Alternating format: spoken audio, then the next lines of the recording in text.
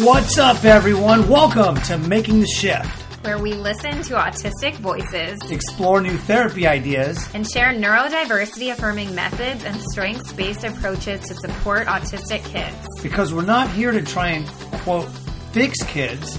We are here to love them, embrace them, and celebrate them for who they are. I'm Jessie Ginsburg, sensory integration trained SLP, founder of a top-rated speech therapy clinic in Los Angeles, and creator of the Inside Out Sensory Certificate for SLPs. And I'm Chris Winger, also known as Speech Dude, high school SLP, and creator of the Dynamic Assessment for Social Emotional Learning. Are you ready to make the shift? Let's do it. Yay! This is so exciting. Okay. Hi, everyone. We're so excited for you to be joining us for our very first live show. We got the energy up in here. We're so excited for you guys to be here and to be here with you guys. We are coming to you from Sydney, Australia. That's out our back window. The land down under, mate. That's right. We are learning a lot of new words while we're here. But yeah, we are having a blast down here. We're here speaking. But yeah, what's our exciting news that we're going to share? We have the best news ever. And you are the very first people to hear about the news. That's actually true, because some of our family members haven't even responded to our messages yet. So we are telling the world before we tell our other family members. Family. Yeah. What do we want to tell? We want to tell you that we are engaged. I popped a big question last night. And that might be a surprise to you guys, not because you thought we would never get engaged, but because you thought we were already married.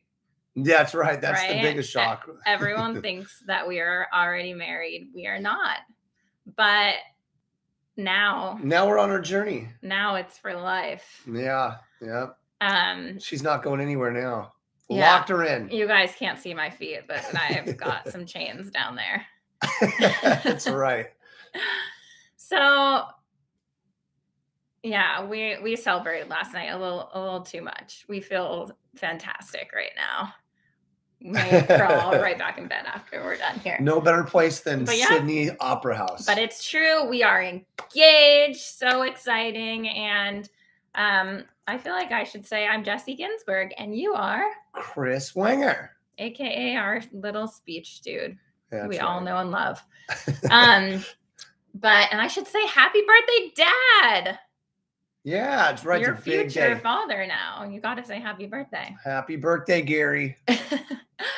So we wanted to, talk about why we wanted to do this. And it's so interesting. I feel like we're all really seeking this change and the way that we can support our autistic kids. And we very intentionally use the word revolutionary methods. Like that is really what we're in pursuit of, revolutionary methods, something that's so different than what we're used to. And I think that so many of us are often just trying to make these changes in our therapy, trying to be more neurodiversity affirming. And it's just kind of like, feels like baby steps in the right direction. And sometimes swimming upstream too, for sure. But I always think about how it's so interesting. One of the things that really drew us close, I would say, is I would call it like a fascination with like, how can we as people, adults, be happier, feel more fulfilled? Like you guys probably see Chris doing insane things like waking up at 5 a.m. and jumping in the ocean and right? That's right. All that good stuff. Like really the concept of a purposeful life, a happy life, all of those things like are really kind of resonate over our whole theme, right? Yeah. I think so. And with our backgrounds, they're so different. I work in private practice. I work with primarily young kids, whereas Chris has been in high schools for 20 years or something. Yeah, quite some time. He's young.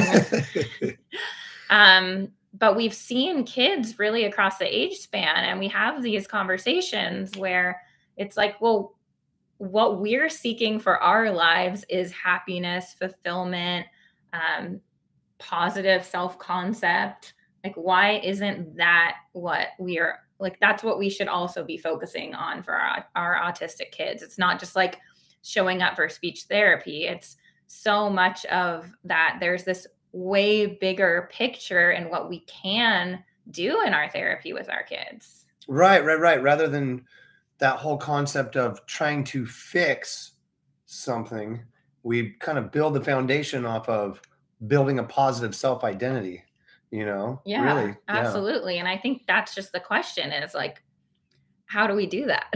Right. And it's not like we have all the answers. I mean, we're learning just like everyone else out there. But that's really like, I guess the angle we're coming from is how can we really be there to help our kids develop positive self-concept, fulfillment in their lives. Like ensuring that our therapy is more beneficial than it is harmful. Like certain types of direction or mindsets could actually be harmful if you're not cautious with what we're doing, Oh, totally. I Like think we've all had those light bulb moments where we're like, all right, now that we've learned, we can make a shift. Yeah, totally. And that's what, the story I wanted to share is, when did I realize like, wow, I'm way off base here. I'm totally wrong in whatever we've been doing. And for me, it was really tough. I think it is for a lot of us, but for me, I was this isn't that long ago, I'm this professional. My specialty is helping therapists with their autistic clients. And I had a Facebook group, and which I still have. It used to be under a different name, but I had a Facebook group where everything was help kids with autism, help children with autism. Like, it was all the person first language, child with autism that we are taught to use in grad school. You may even say drilled into our heads to use in grad school. Such a big thing. And so I was doing all these trainings for professionals saying, children with autism. And I had this autistic therapist in my group in the public comments, like real hardcore call me out on how I should not be using person first language and how it leads to autistic people masking. And it was like such a, I guess that's all I can say, a hard call me out kind of moment. And it was like, I was not like, okay, great, I'm going to change immediately. Like, you're right. Like, I did not feel that way. And I think most of us, when we have these moments, we don't just have this, like, it's not just like as simple as like light bulb. Okay, now I'm going to completely change what I'm doing. It's like anything you go through where it's denial, right? Right. Absolutely. Like, I was so defensive when, I was like, this is my Facebook group. This is like my specialty. I'm supposed to know what I'm doing here. I was so embarrassed that someone was coming on and calling me out in front of all of the thousands of other therapists who I was supposed to be like this mentor for. And it was not like okay, now let me change this. It was like really hard. And I kind of went back and forth with her, and I told her, and this is so classic because I feel like we've all had this feeling, but I told her, well, a lot of the parents I work with have kids who have a recent diagnosis, and I just don't think they're like ready to hear that. And they're kind of still in this place in their mind where they're not ready for me to use identity first language, not ready for me to say, that this is your autistic child, which I feel like is, like I said, classic. Like, we all say that. We all say like, oh, but they're not ready to hear it. But that is 100% where I went wrong, because that's the whole point. The whole point is that when we can talk about kids using identity first language, that's how we can help parents to understand, like, this is such a beautiful part. This is your child, right? I was going to say part, but this is your child. Your child is perfect. This is their identity. And this is something that should be valued. This is something that should be embraced. This isn't something that like you said, needs to be fixed. So it's all about, the very first time we have these conversations with parents, it's how can we have these conversations so that it doesn't feel like a bomb being dropped on them. Right. It doesn't feel like it's heavy. It doesn't feel like, okay, now, I think was it Barry Prezant who said that autism isn't a tragedy? I forget now. I'm blanking. I think you're right. But, it's like, it's up to us and how we present that to families. And it was not like easy for me. It was a long way to be able to have those conversations with parents. And now I feel just like so much more confident in my ability to talk to parents about autism in general. But I think that's a huge point there too. It's, sharing information. That's one of the hardest things when we have those discussions with parents, but sharing information in a helpful way that gets them to learn. So over time, they can make that discovery as well to help out, rather than it coming across as, harsh or, Yeah, absolutely. So, man, I just remember that therapist like really calling me out, and that really is what triggered me in doing a lot more research and talking to a lot of other autistic people who were just like super, super open to having these conversations with me. And I just learned so much, and it really was a slow, because the first time I went out there publicly on that group and I said autistic child, it's like that now I became the target, because now it was like no one else, like people were still just learning or hadn't learned that. So it was like, now it was like me taking the bullets and. With new concepts, new ideas that are different from the status quo. If you're the lead bird in the flock, you're going to get shot at with the arrow first. That's how it works. I knew you were going to say that. That was one of your go-tos. My go-to. That's it. You know, but we learn together as a group, I think it's part of the idea and the concept of why we titled this Revolutionary Methods. In order for a revolution to happen with anything, it starts with an evolution, right? We have gradual changes over time that evolve. And that's kind of where we're all at, right? We're all learning together, and having those hard conversations with parents is part of the process. Yeah, so, totally. And just trying to shift that thought more into like, how can we help our kids lead these lives where they are happy being themselves and people are embracing them for who they are. Yeah, absolutely. And I don't know if it's just because I'm not in a school setting or because I don't work with older kids, but I feel like you've had like some really intense experiences. I've had I should share my story.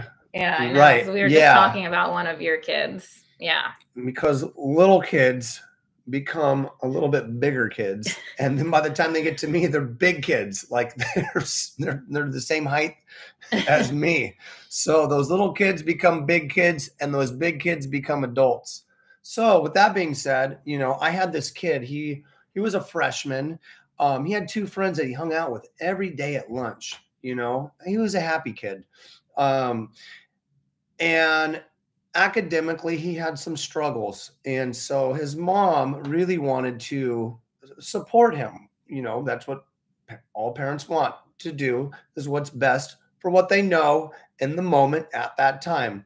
So she really wanted to, get information for him, and brought a support to the team meeting. Right? They call it IEP meetings. For some of you are familiar with those. And so the parent support came in and said, hey, you know what? We're requesting IEEs for everything. That stands for individual education evaluations, meaning, hey, we want some assessments that are beyond the school. And so they requested an audiologist, a vision therapist, assessments with OT, PT, and SLP, speech pathology.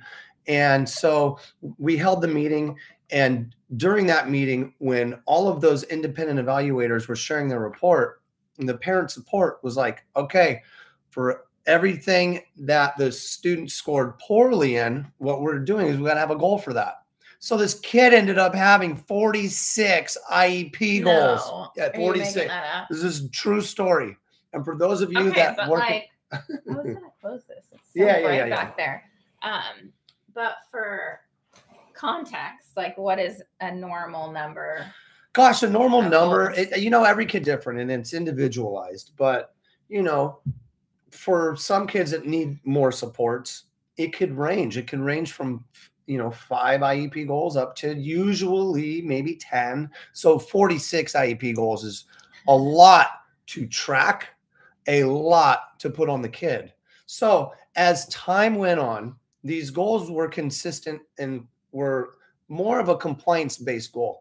The kid will not do this, right? The goals were more of a, let's teach this kid how to interact with more of his peers in class by teaching him follow-up questions and teaching him eye contact, right? These were goals to create a person different than who he was born to be, right?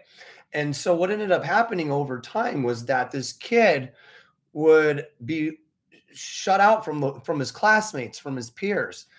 His entire day was structured. Okay. So what was ended up happening is said, hey, during this unstructured time, right, lunchtime, he has to interact for 5 or 10 minutes with his peers, that other peers that he doesn't know. IEP goal. Right. All of these things. So this kid had no unstructured time in his day. Hey, look, I'm going to share with you now. Not every unstructured time needs structure. Because here's what happens. He ended up getting pretty sad. He had a lot of anxiety and he ended up getting depressed. He talked about it often. So the parent support said, you know what? We need to get an IEE. We need to send him to the Anxiety and Depression Center. We need to find out what's going on with this kid. So in the doctor's report, and the doctor calls into the IEP and shares his report and said, my final result is, yes, he has severe depression based on how his day is. It's so structured and he has so many therapy and so many goals. That is why he's depressed. You guys have put so much on him. That was the turning moment. That was a light bulb moment for me of going, why are we trying to fix this poor child? Because in the process, what it has done is it has created a negative self-identity. He was like, I have so many goals that I'm working on that I am no longer seeing myself in a positive way. So it created a negative self-identity. And because of that, because there were so many goals, because he kept trying to feel like he was being fixed, it led to anxiety because he was constantly trying to mask to be somebody who he wasn't. It led to depression because he didn't see himself in a positive way. And, it was just one of those moments where I was like, this just can't happen. I'm going to have to advocate. I'm going to have to stick with what we value most in life, which is happy people. Happy kids will end up being happy adults. It's so sad to think about that, but also it's like one of those things where we get to have these conversations because I work with young kids and you work with older students. Right. And it's like the things we do when these kids are so young affect them when they get older, but it's like we don't get to see the immediate results of that. Right. But it is like such a horrible thing to think about, is like kids growing up just like basically constantly getting the message of you're not good enough, you're not good the way you are. Yeah, absolutely. And the big part on that is, how do we have those conversations with families of moving forward to create a setting, to create goals that will maintain positive self-identity, that maintain purpose, that maintain happy kids? That's the important thing. And so, yeah, with those conversations comes evolution and revolution, right? Oh, I like how you tied it back there. Thanks. See how I did that? You say you want a revolution. Yeah, we did karaoke last night, actually. We met some friends here in Sydney, and then we did that. Yeah. It was awesome. Yeah. But yeah, these conversations are just so important to be having, and I feel like sometimes they take more than just like a 60-second TikTok video to be able to like really dive deep into. So we're just super grateful to all of you guys who are here live. Thank you so much for being here. We're really excited to continue to have these really important conversations. And I feel like we need like to have some cool games, like Ellen. We will like epic or fail. We're going to come up with that. We're going to have epic or fail. Which goals are going to help the kids? Which ones might not be the most beneficial, but we'll do it in a fun way where it's educational. And I think that's important. Yeah. But at the end of the day, the resounding theme, creating happiness, creating purpose, creating meaning so our kids can live a fulfilled life. Yeah. Right? That's good. Good job, lover. Hey, thank you. So thank you guys for being here. We've got some really exciting other things that we're going to go into over the next several weeks, but we're not going to spoil the surprise now. So we will catch you guys on the flip side. Yes. Thank you so much for tuning in. We'll catch you next time. If you enjoyed today's episode, hit subscribe, write a review, or share it with a friend. Thanks for tuning in. We'll catch you next time.